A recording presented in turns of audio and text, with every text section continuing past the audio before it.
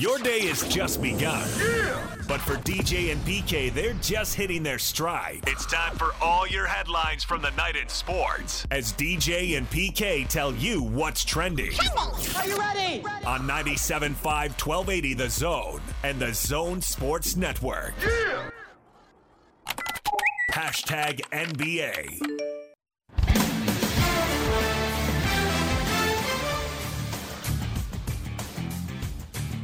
Well, we got NBA, a trade. It's August. Thought it might slow down. A blockbuster. Sort of, kind of, maybe. Clippers trading Patrick Beverly, that pest, that fly who won't get out of your face. Trading him, Rajon Rondo, the bricklayer himself, can't shoot. Daniel Oturu, not even sure who he is, to the Memphis Grizzlies for Eric Bledsoe. Well, this is a nice little salary dump because this is what's interesting to me. Thanks for joining us, DJ and PK. Ballmer's got more money than, obviously, the proverbial he knows what to do with. But they would have been in the luxury tax big time. This deal saves the Clippers $30 million in luxury tax. And it also creates an $8.5 million trade player exemption that they will have a year to use. So what that means is, I think what it means anyway, as we get near the trade deadline in February is when it usually is. I think that's when it's going to be back. Obviously, it was later this past season because everything has moved up. But I think that at that point, they have the flexibility to make a deal to get somebody out of the buyout market. And that could, depending on who it could be a significant addition for them. So Bledsoe's going home, so to speak. You know, he was drafted by the Clippers in 2010, spent 3 years, his first 3 years with the Clippers. They weren't what they are now or thought to be now. Two-time member of the all-defensive team. He'll play a significant role in the rotation. I would assume that he would be a starter. And the trade also gives the Grizzlies salary cap flexibility. In the next summer, since this summer's just about over as far as NBA goes. Bledsoe's guaranteed $3.9 million of the $19.3 million in the last year of his deal. Memphis has 16 guaranteed contracts now. He'll be open to trades. You like anybody? Pat Bev? Rajon Rondo? So it was a significant move, I think. And Beverly was pretty good for the Clippers during his time, but Reggie Jackson had taken over that spot, right? Yeah, we saw Reggie Jackson do his thing against the Jazz in the playoffs. So I think the Clippers, they maybe got a little bit better.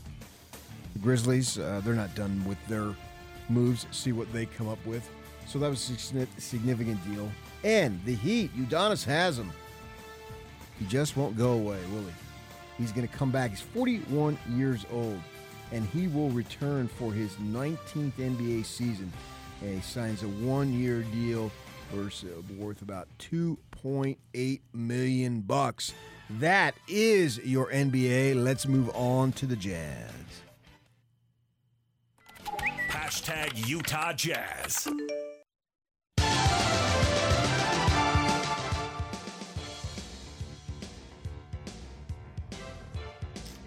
Well, dreams die hard. Man, it has been a tough time. Every championship aspiration for the Jazz has come up short. The latest, the Jazz lose to those pesky Clippers. 94-90 in the Summer League. And the way this thing is concocted, that eliminates them playing for the Vegas title. Who was it? Trent Forrest said he was disappointed. Tough to deal with. They had been 3-0. The Clippers pick up their first win. The Clippers knock them out again. Those dang Clippers, every time you turn it around, they're knocking us out. They're putting us into the offseason. First it was the one that counts, then it was this one that doesn't count. But it meant something to these younger guys. Trent Forrest, 18 points, 5 assists, 4 boards, 2 of 4 from 3. That's good. 2 of 4 from the free throw line. That's not good. And Azubuike, nice summer for Azubuike. 18 and 10, 5 offensive rebounds. That's what I like.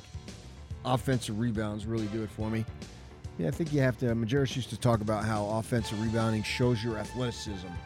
Defensive rebounding, you don't necessarily need it if you block out and are fundamentally sound. You should be able to get a fair amount at his size. But offensive rebounding, you got to move around a little bit, rebound out of your area, go get a ball that's maybe a couple spots over, so to speak, underneath the basket. So Azubuike has 5 offensive boards, continues to really struggle at the free throw line. And I just can't see how the Jazz could play him anything close to where it's down the stretch. 6 of 11, and that just doesn't look good. The form doesn't look good. Nothing about it in my mind looks good. That is free throw shooting. And I'm not surprised he's shooting 11. I think teams would foul him. Plus, he's pretty active. So overall, and playing 26 minutes, I think he had a pretty good summer. I was impressed with Elijah Hughes, too. The kid that they drafted the year before out of Syracuse in the second round. 17-7. 4 of 9 from 3. That's nice, right? I remember when we had Jim Boeheim on the day after, or a couple days after. I don't know if it was literally the day after the draft. But he thought that when he signed off on Valters, isn't that when didn't he come on and said, "Love up Valters," the Italian restaurant? Yeah. Oh, yeah. You're right. Yes. That's the voice of Lloyd Cole. We got what is known as the B team this morning. That's what you get. Yeah. And yeah, you're right. He did, and he had obviously been here over the years. And yeah, he did. He was talking about that place. And I once interviewed Boeheim. I was working for the Watchdog. They sent me down to do a thing, or I created the idea. Go down to Vegas and do something on all those summer tournaments that they have. And they're at one of those high schools, and it had the regular gym, and then it had an auxiliary gym. The auxiliary gym was through some doors, and it was much smaller. High school gym, regular size. And so everybody and their dog was there, right? And I thought I'd get some comments on some players, or not players, but just the idea of how important the Summer League was and all that. So I walk into this auxiliary gym, and Boeheim's sitting there. And I stand there and say, "Hey, Coach." He doesn't look at me. I said, "You mind if I ask you some questions about the importance of Summer League being out here while the game's going on?" He still doesn't even look up at me. I go, "Well," he didn't say no. So I ask, what's he going to do? Just ignore me like I'm not even a human being standing in front of his face? So I asked him a question.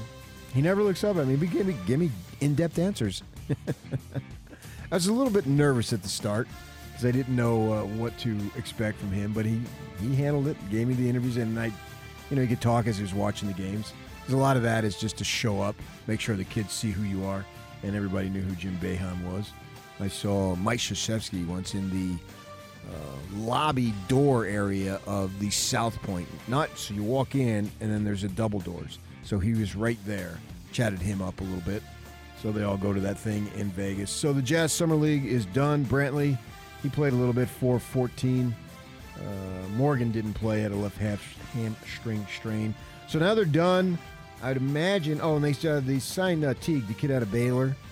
A Rule 10 deal. They announced that yesterday. I think, as I understand that, and I may not be fully, what's the word I'm looking for? Fully abreast of the knowledge. This is another word, I can't think of it. But as I understand it, it's basically an incentive now that they can give him money. Is it $50,000 or something? So if he gets an overseas offer, he'll have some money that he can weigh over here versus whatever he's going to get over there. And so maybe that gets him here in the Summer League, and maybe not the Summer League, but the G League, and they like him and can possibly develop him down the line. So we'll see. And we know they've got the kid from Butler, signed him, the rookie, and so he should be getting, I think they'll be quiet for a couple of weeks here, and then the players will start gathering around Labor Day and have some pickup ball heading into the start of training camp at the end of next month. It's going to be here. Excited to see what the Jazz can do. All right, let's move on right here on 97.5, 1280 The Zone. Hashtag college football.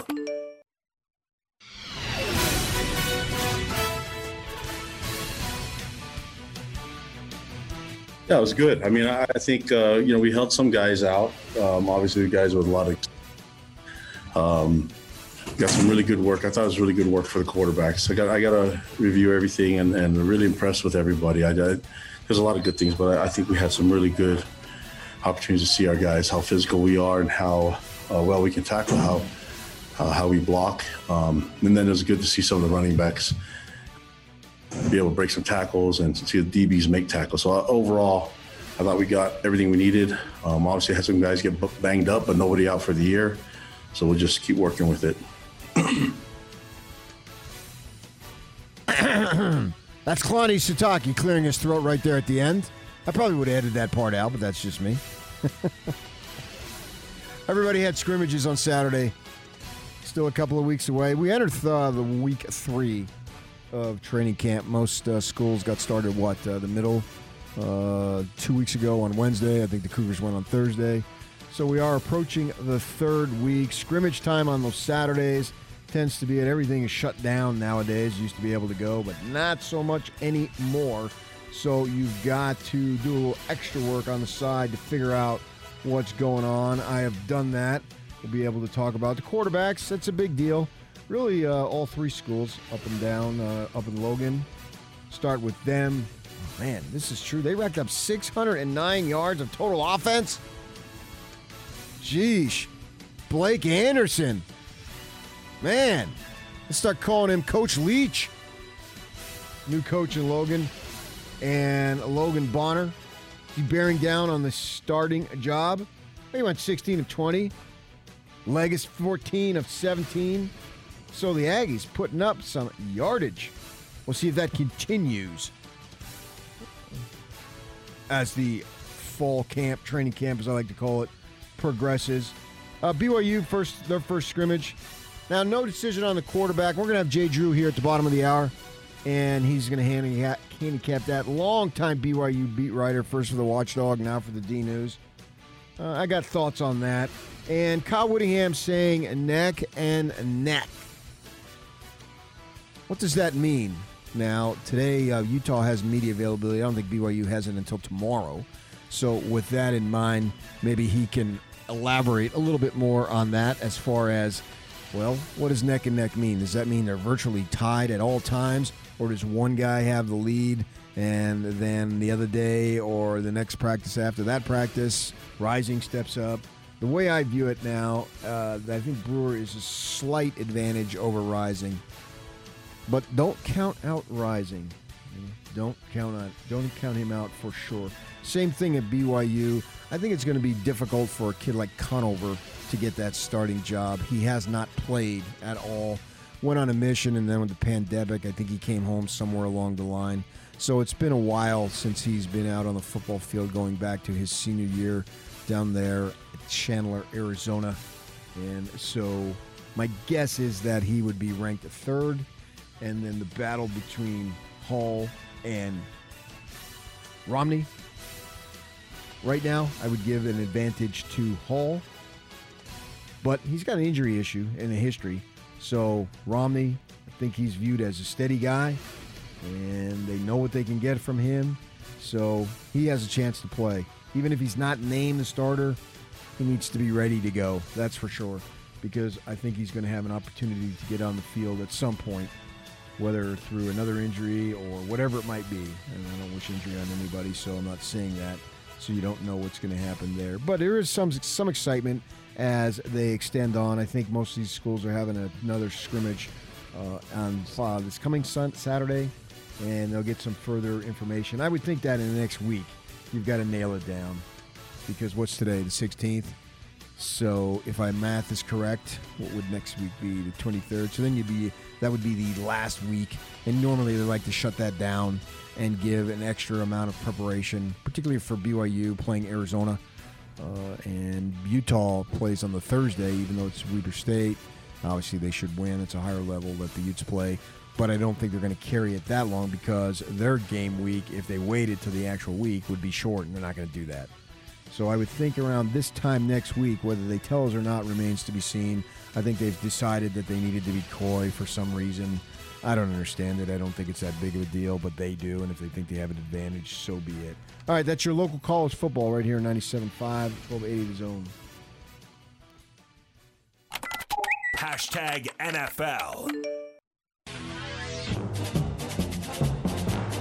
The NFL, we had some scrimmages or preseason games as they're known, and a lot of locals in action.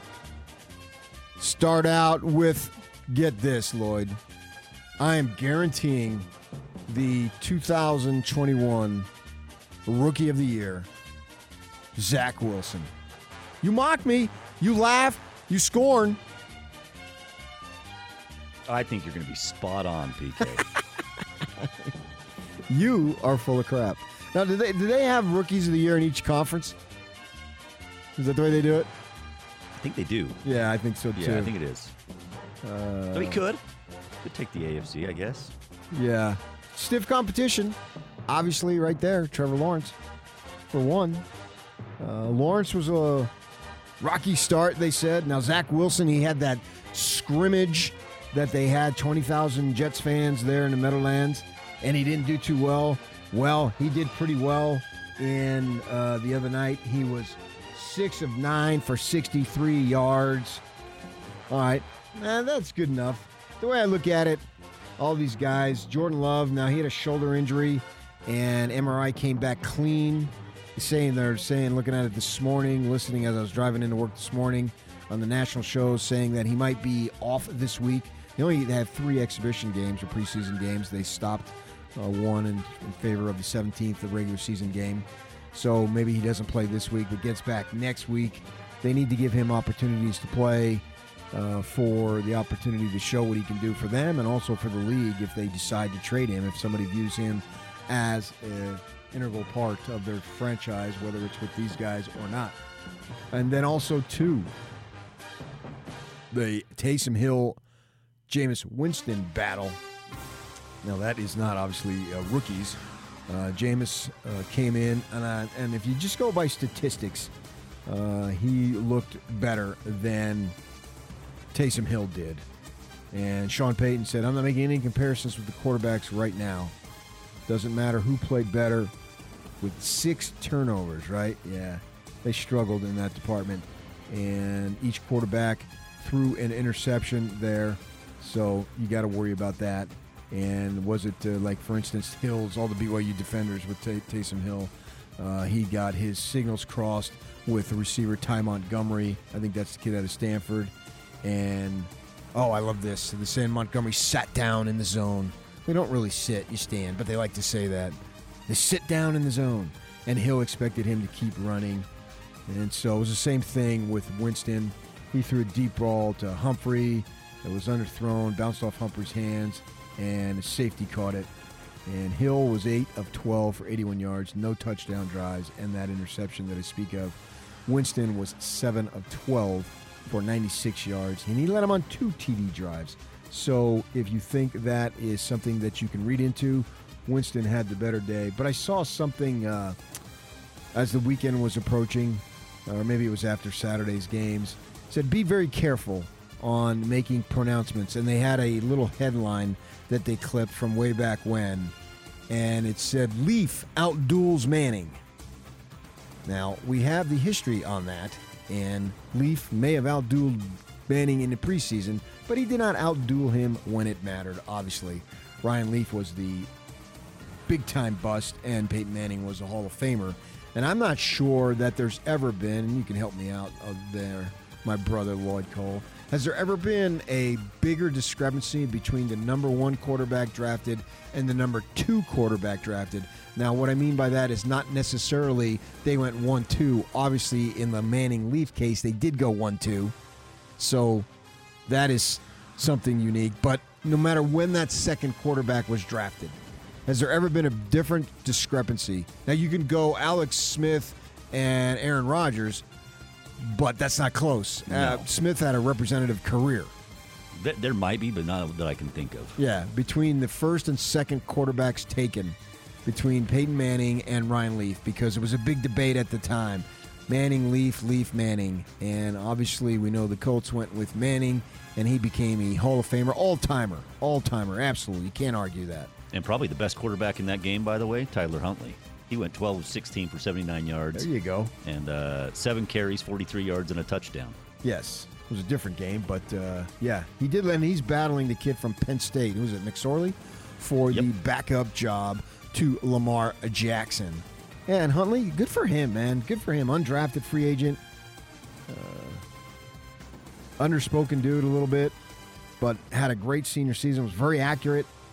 And so it looks like he's going to make that team. That would be his second year. I mean, last year he got in the game because there was a bunch of injuries and it was a crazy year and all that. But now in his second season, looks like he's going to make the team, and that's most important. Get that paycheck in the NFL. Good for Tyler Huntley. All right, that's your NFL right here, 97.5, 1280 The Zone. Hashtag Major League Baseball.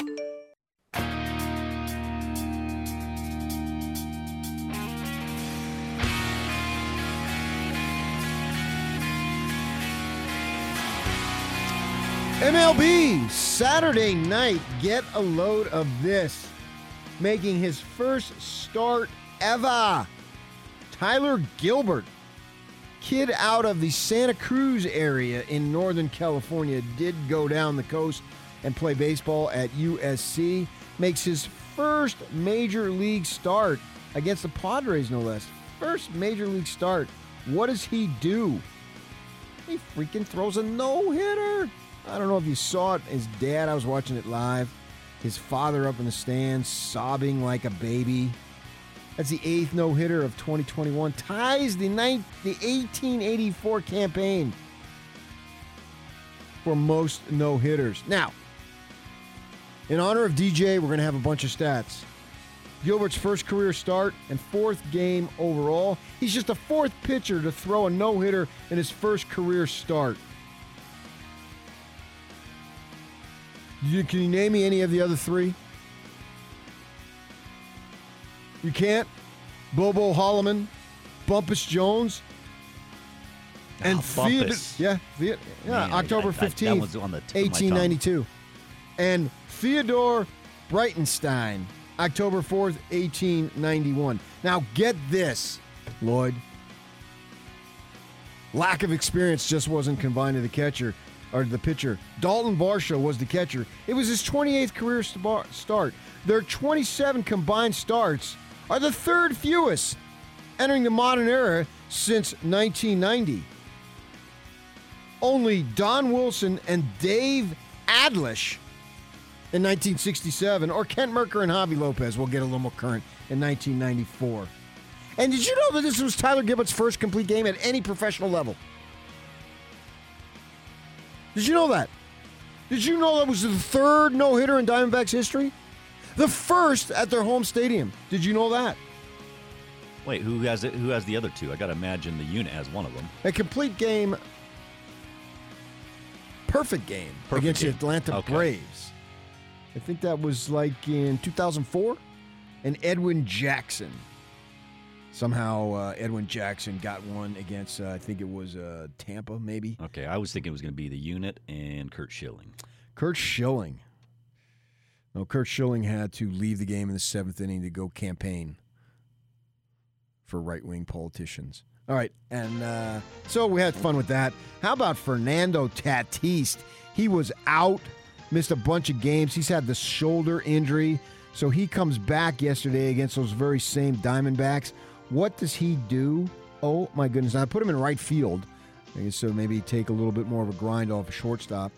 And he goes 4 for 5 with freaking 2 home runs. 32nd and 33rd home runs. Oh, my goodness gracious. He is a big-time stud. Big-time stud, absolutely. Cleveland almost had a perfect game.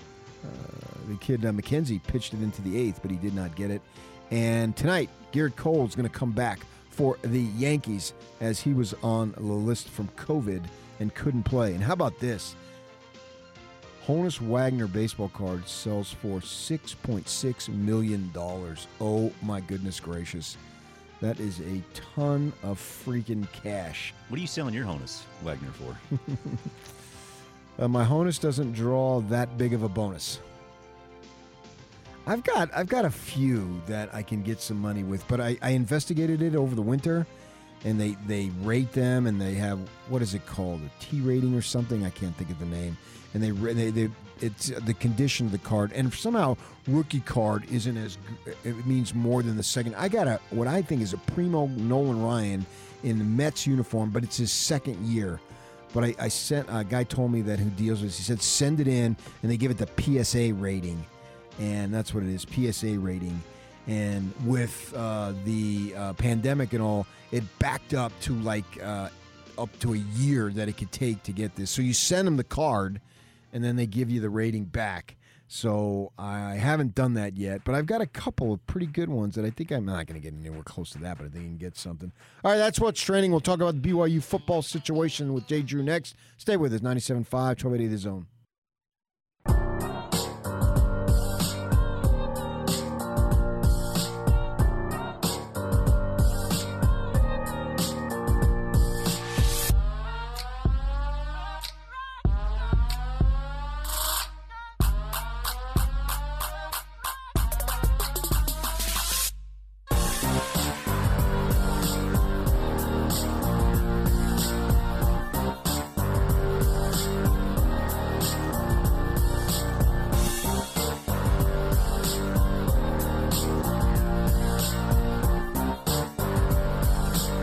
Welcome on in, a little past 7:30 on this Monday, August 16th.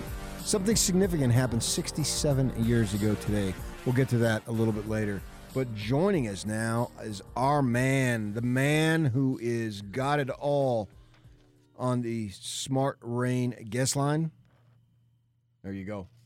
I don't see anything else to read here, and if that's it, I'm good to go. Joining us now from the Deseret News, Jay Drew. Jay, give us the lowdown on the starting quarterback for BYU, and if you tell us it's Jaren Hall, I'm going to think you're going to be a smart guy. Yeah, that's a nice setup, PK. Yeah, that's what all indications, everything's pointing to. Obviously, they're trying to, keep it mum or keep it under the vest, whatever the cliche is. But yeah, I think right now all signs are pointing to him as the starter. How big of a gap do you think it is between him and what I think is Baylor Romney, with the idea that Conover, they can't afford to put him in right now, given the schedule that they got, because he hasn't played football in a good while. I don't know what class he's in. I guess he's still a freshman, but he literally has no playing experience. I don't think he got in any games last year. Maybe I'm wrong. But, I mean, he hasn't anything meaningful, whereas Romney has. So how far do you think the gap is between those two? I think it's very, very minuscule. I think if it was a bigger gap, we'd probably they'd probably say, "Hey, this is how it is. It's over." I don't think Aaron Roderick is really into playing games, maybe as much as coaches he's worked under in the past. I think when he knows who his guy is, I think he's going to go ahead and share it. So, having said that, I think it's still really close. I mean, Aaron came on the Zoom call with us after the scrimmage Saturday, and he said, it's there's not a lot of separation between these guys.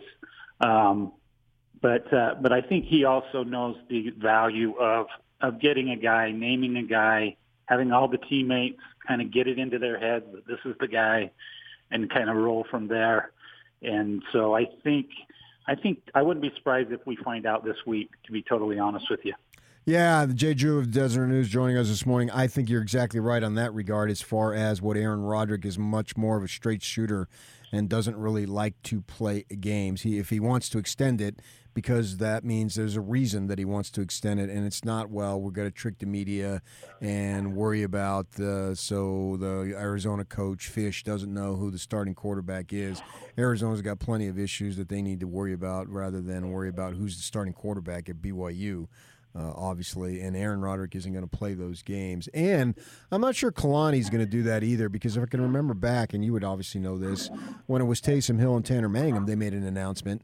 They didn't wait until we trotted out the first game at that point. They did make that announcement and say who it was.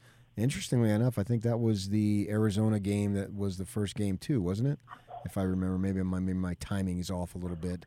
But they played. Yeah, Yeah, I think so. And then I specifically remember driving to a prep game where they announced Tanner Mangum over Zach Wilson. And then obviously Zach took over mid-season. Yeah. So, yeah, they generally will announce a week to 2 weeks before the first kickoff. So that's what I expect them to do this year. But, yeah, I don't think they'll go and have us sitting in Las Vegas, watching to see who runs out to take the first snap. I think it'll be announced, before then. And I think that you're right in that it is a fairly close competition, and I feel like they think that they have confidence in Romney. So he's been around the program. Seems like he's been around the program for several years. And with that in mind, since it is somewhat of a close competition, and the fact that Jaren Hall has injury issues, my guess here, I don't have any particular insight, but my guess is Romney stays put because there's opportunities to transfer and all that stuff. And so, but I would think he would stay put, knowing that probably a decent chance at some point he gets out on the field this season. Yeah, I had a nice conversation over the winter with Baylor Romney. He basically told me, "Hey, I'm here to stay. He said, you don't need to write that I might transfer if I don't get the job." His wife's in physician's assistant school down here in Provo, and she's obviously a former BYU athlete. This is his fourth year, so he's close to graduating. So I would be stunned if Baylor Romney, if he gets the job, or even if he doesn't, even if he's third string, if he transferred. So he's here to stay. I can't say that about the other two. I haven't had that conversation with them, but I think Baylor Romney is kind of the security blanket, and I think coaches know that. He's a safe guy. He takes care of the football. He's pretty poised in the pocket. He's not flashy. He doesn't have the ceiling, the upside that Jaren Hall or Jacob Conover has. You kind of know what you're getting with him, but he's kind of that safe guy that you always have kind of in your back pocket if you need him. All right, Jay Drew of D News joining us. This doesn't really make sense, but I'm going to say it anyway, and it won't be the first, and it certainly won't be the last time I say something on the radio that doesn't make sense. But as I look at BYU's offense, can I argue that they're better than they were last year, knowing that the quarterback is the most significant player out on the field, let alone the offense? So you take Zach Wilson out of the equation, which is impossible to do, but follow along my line of thinking. I'm trying to gauge the quality of the offense around the quarterback. Can I argue, aside from the quarterback, make an argument that the offense is better than last year, even though it's ridiculous to make that argument? I don't really agree with that. I just think, Dax Milne was a 1,000-yard receiver. He's gone. Brady Christensen was that blindside, protector. He's gone. 4 or 5 other offensive linemen are gone. They did add the Nakua brothers, which is a huge upgrade, but there's kind of questions regarding if they'll be totally healthy from day one. The Puka and Samson Nakua. So I don't see it. I just think Zach Wilson was that good. I think it's a pretty big drop off. And you take Zach out of the equation, and I know they're really deep at receiver. I know they got 2 really good running backs and some really good tight ends that are all back. But I just think that drop off is more significant than maybe some people want to believe. All right, how about that offensive line? Because on the surface, I was thinking that the running game would be better, but that you have some doubts? They've got some solid guys. They don't have a lot of depth at offensive line. Obviously, they got James Empey back up at center, but if these guys can fill in, they should be okay. You got guys like Connor Pay, who's really young, a freshman. Freeland, the tackles are Harris LaChance and Blake Freeland. And, I don't think they're as good as Brady Christensen was. So, they'll probably improve over the off season.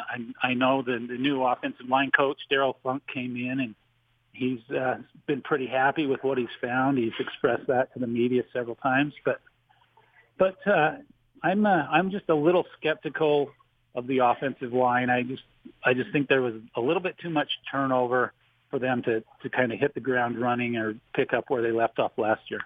Okay. All right. Well, you know more than I do, I think, about it, so I will take that opinion and run with it, which is somewhat kind of ironic since we're talking about the running game.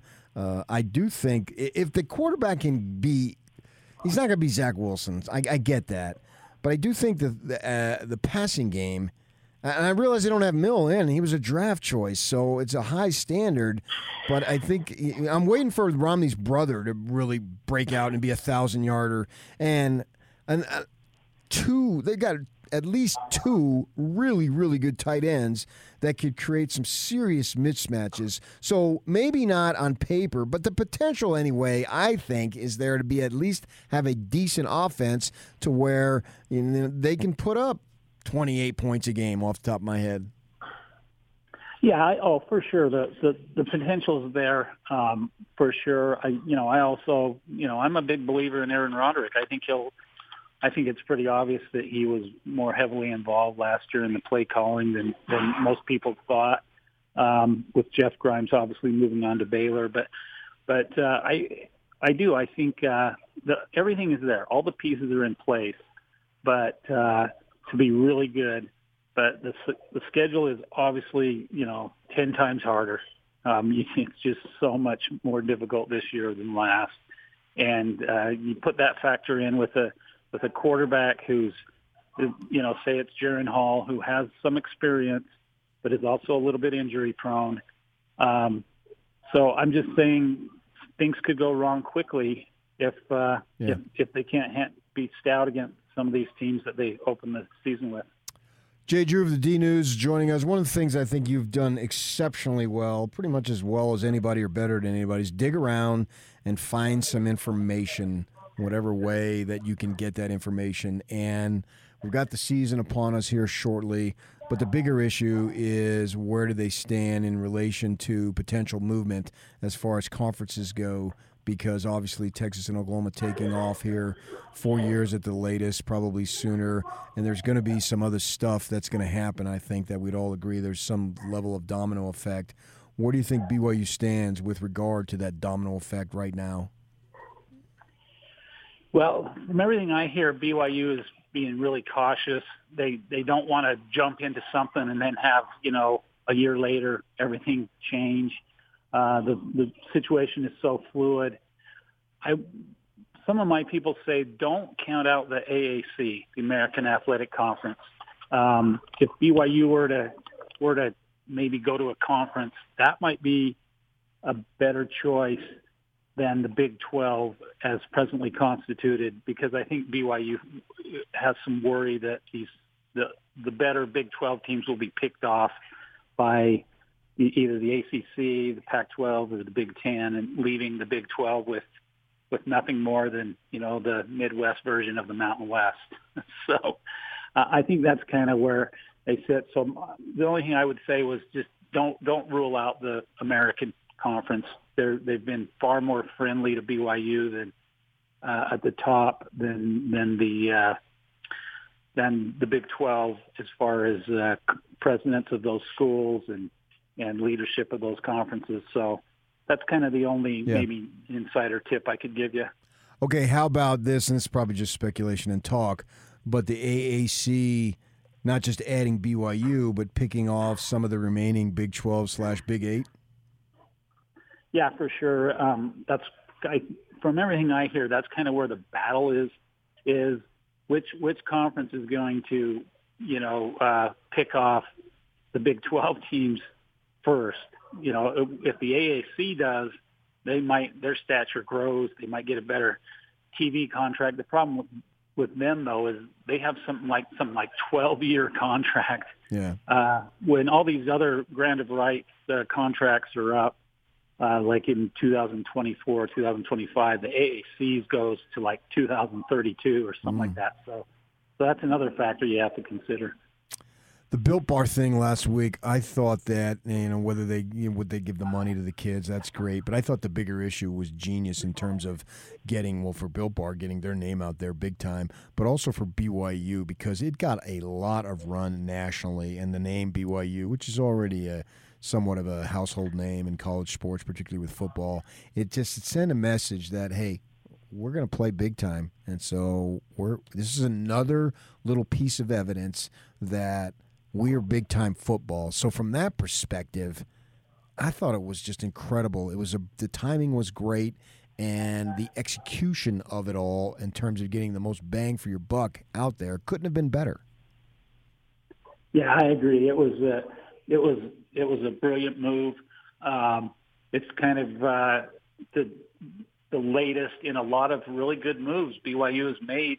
A lot of times you could accuse BYU in the past of maybe being too passive and kind of letting everything else to kind of dictate, and then they follow along. But they've been really proactive, really out front of this whole NIL movement, player experience, all these different things, getting the players more involved in what they want as far as their uniforms to look like, and just on down the line. So yeah, I would agree with you. They've had a kind of a attitude change, attitude adjustment, or some switch where they're all in. It's you're dead right on that. And this is just the latest to show the country, whoever's paying attention, that they're not just going to sit back and be content with maybe group of five status or kind of second tier status. So they're gonna try to play with the big boys as much as they can.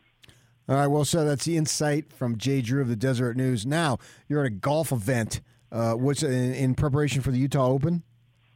Yeah, it's kind of a media day pro-am. There's like 4 pro-ams all week before the tournament starts Friday here at Riverside Country Club in Provo. So Monday morning before the tournament, they usually let 5 or 6 media guys play with the pros and with the high rollers who put up some big bucks to play in it. So yeah, it's a lot of fun. So you were going to be teaming it up with Tony Romo? No, I wish. No, I got some guy named Dick Harmon, Mike Sorensen, a bunch of other stiffs. Because I heard Romo's going to participate in this, isn't he? Yeah, he's in it. That'll be a lot of fun. Yeah, I think he played in it. I think somebody said the Jazz owner, Ryan Smith, is also going to play in the Utah Open this weekend. So that'll be a lot of fun, too. And maybe down the road he can get Dwayne Wade to play. Oh, there you go. Yeah, good thinking on that. All right, well, have fun today, and thanks for joining us. Okay, guys. Thanks. All right. Have a great morning. That's Jay Drew of the Deseret News covering BYU, giving his insight as far as what's going on in Cougarville as they get ready for the big-time schedule that they've got. All those Pac-12 teams. Arizona followed by Utah. Will it be 10? Oh, man, once you get to 10, that is a true knockout, is it not, Lloyd R. You Cole? run out of fingers. So, yeah, have to start counting on the toes. There you go. Yeah, as far as that goes. All right, coming up next, we've got something that was significant 67 years ago today that I'll share.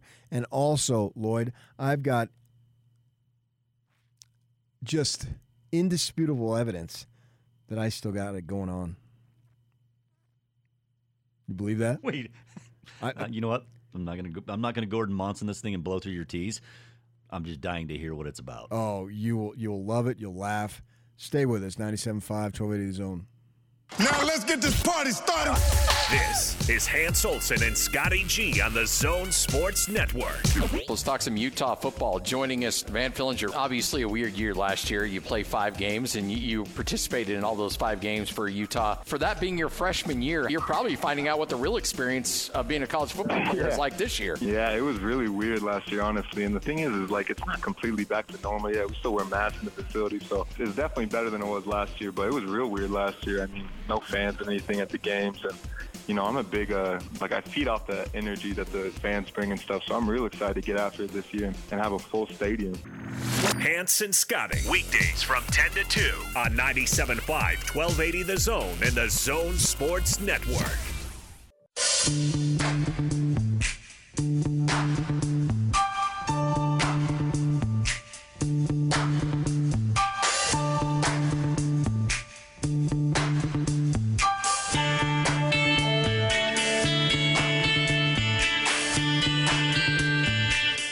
Thanks for joining us, DJ and PK, on this Monday morning, August 16th.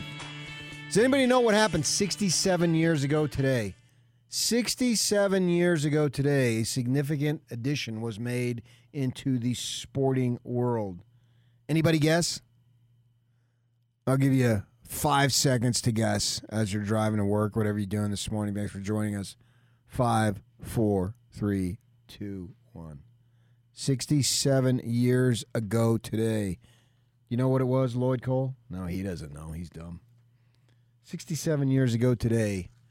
You know what hit the newsstands 67 years ago today? The first edition of Sports Illustrated. Eddie Matthews was out on the cover. I wonder if that's worth anything. We always hear about baseball cards. Does anybody know if those magazine covers are worth anything? I got a Sports Illustrated, 1972, I think. Willie Mays was traded from the Giants to the Mets to wrap up his career. And I've got it at home. Is that worth anything? Hit me up on Twitter. What's my thing? PK Kinahan, it is. Does anybody know if any of those covers? Because we always hear about the baseball cards. The Honus Wagner card just sold for $6.6 million here earlier. I'm wondering if you kept any old-time magazines, particularly the covers, whatever it might be. Because I wonder what that somebody's got to have that copy somewhere around, right? 1954, 67 years ago. Eddie Matthews, Sports Illustrated. Now, it's a watered-down version today. I've been a subscriber. My parents got it for me. It helped me learn to read. I struggled to learn to read a little bit as a kid, and they figured out a way. One of the nuns told him, get sports stuff, because he likes to read that. So get on that. And so they got that for me. They literally got me a Sports Illustrated subscription when I was probably 7, 8 years old. And I pretty much kept it all this time. It used to be weekly. Now I don't even know when it is. I think I might let it run out a little bit here. Seems like they're heading in a direction that I'm not interested in going. I want to stay sports with my magazines, and they have every right to go in the direction they want to go. Good for them. So I'm just wondering because I've got a bunch of that I've saved over the years, kept them in a box, and wondering if they're worth anything. If they are, let me know. Maybe I can sell one for whatever $1 million and ride off into the sunset. All right, I told you, Lloyd, that I still got it going on, and you doubted me. I hope this isn't a different way than how it sounds. So Friday night, for the first time since February of 2020, you know what I did for the first time? Hadn't done it since February of 2020.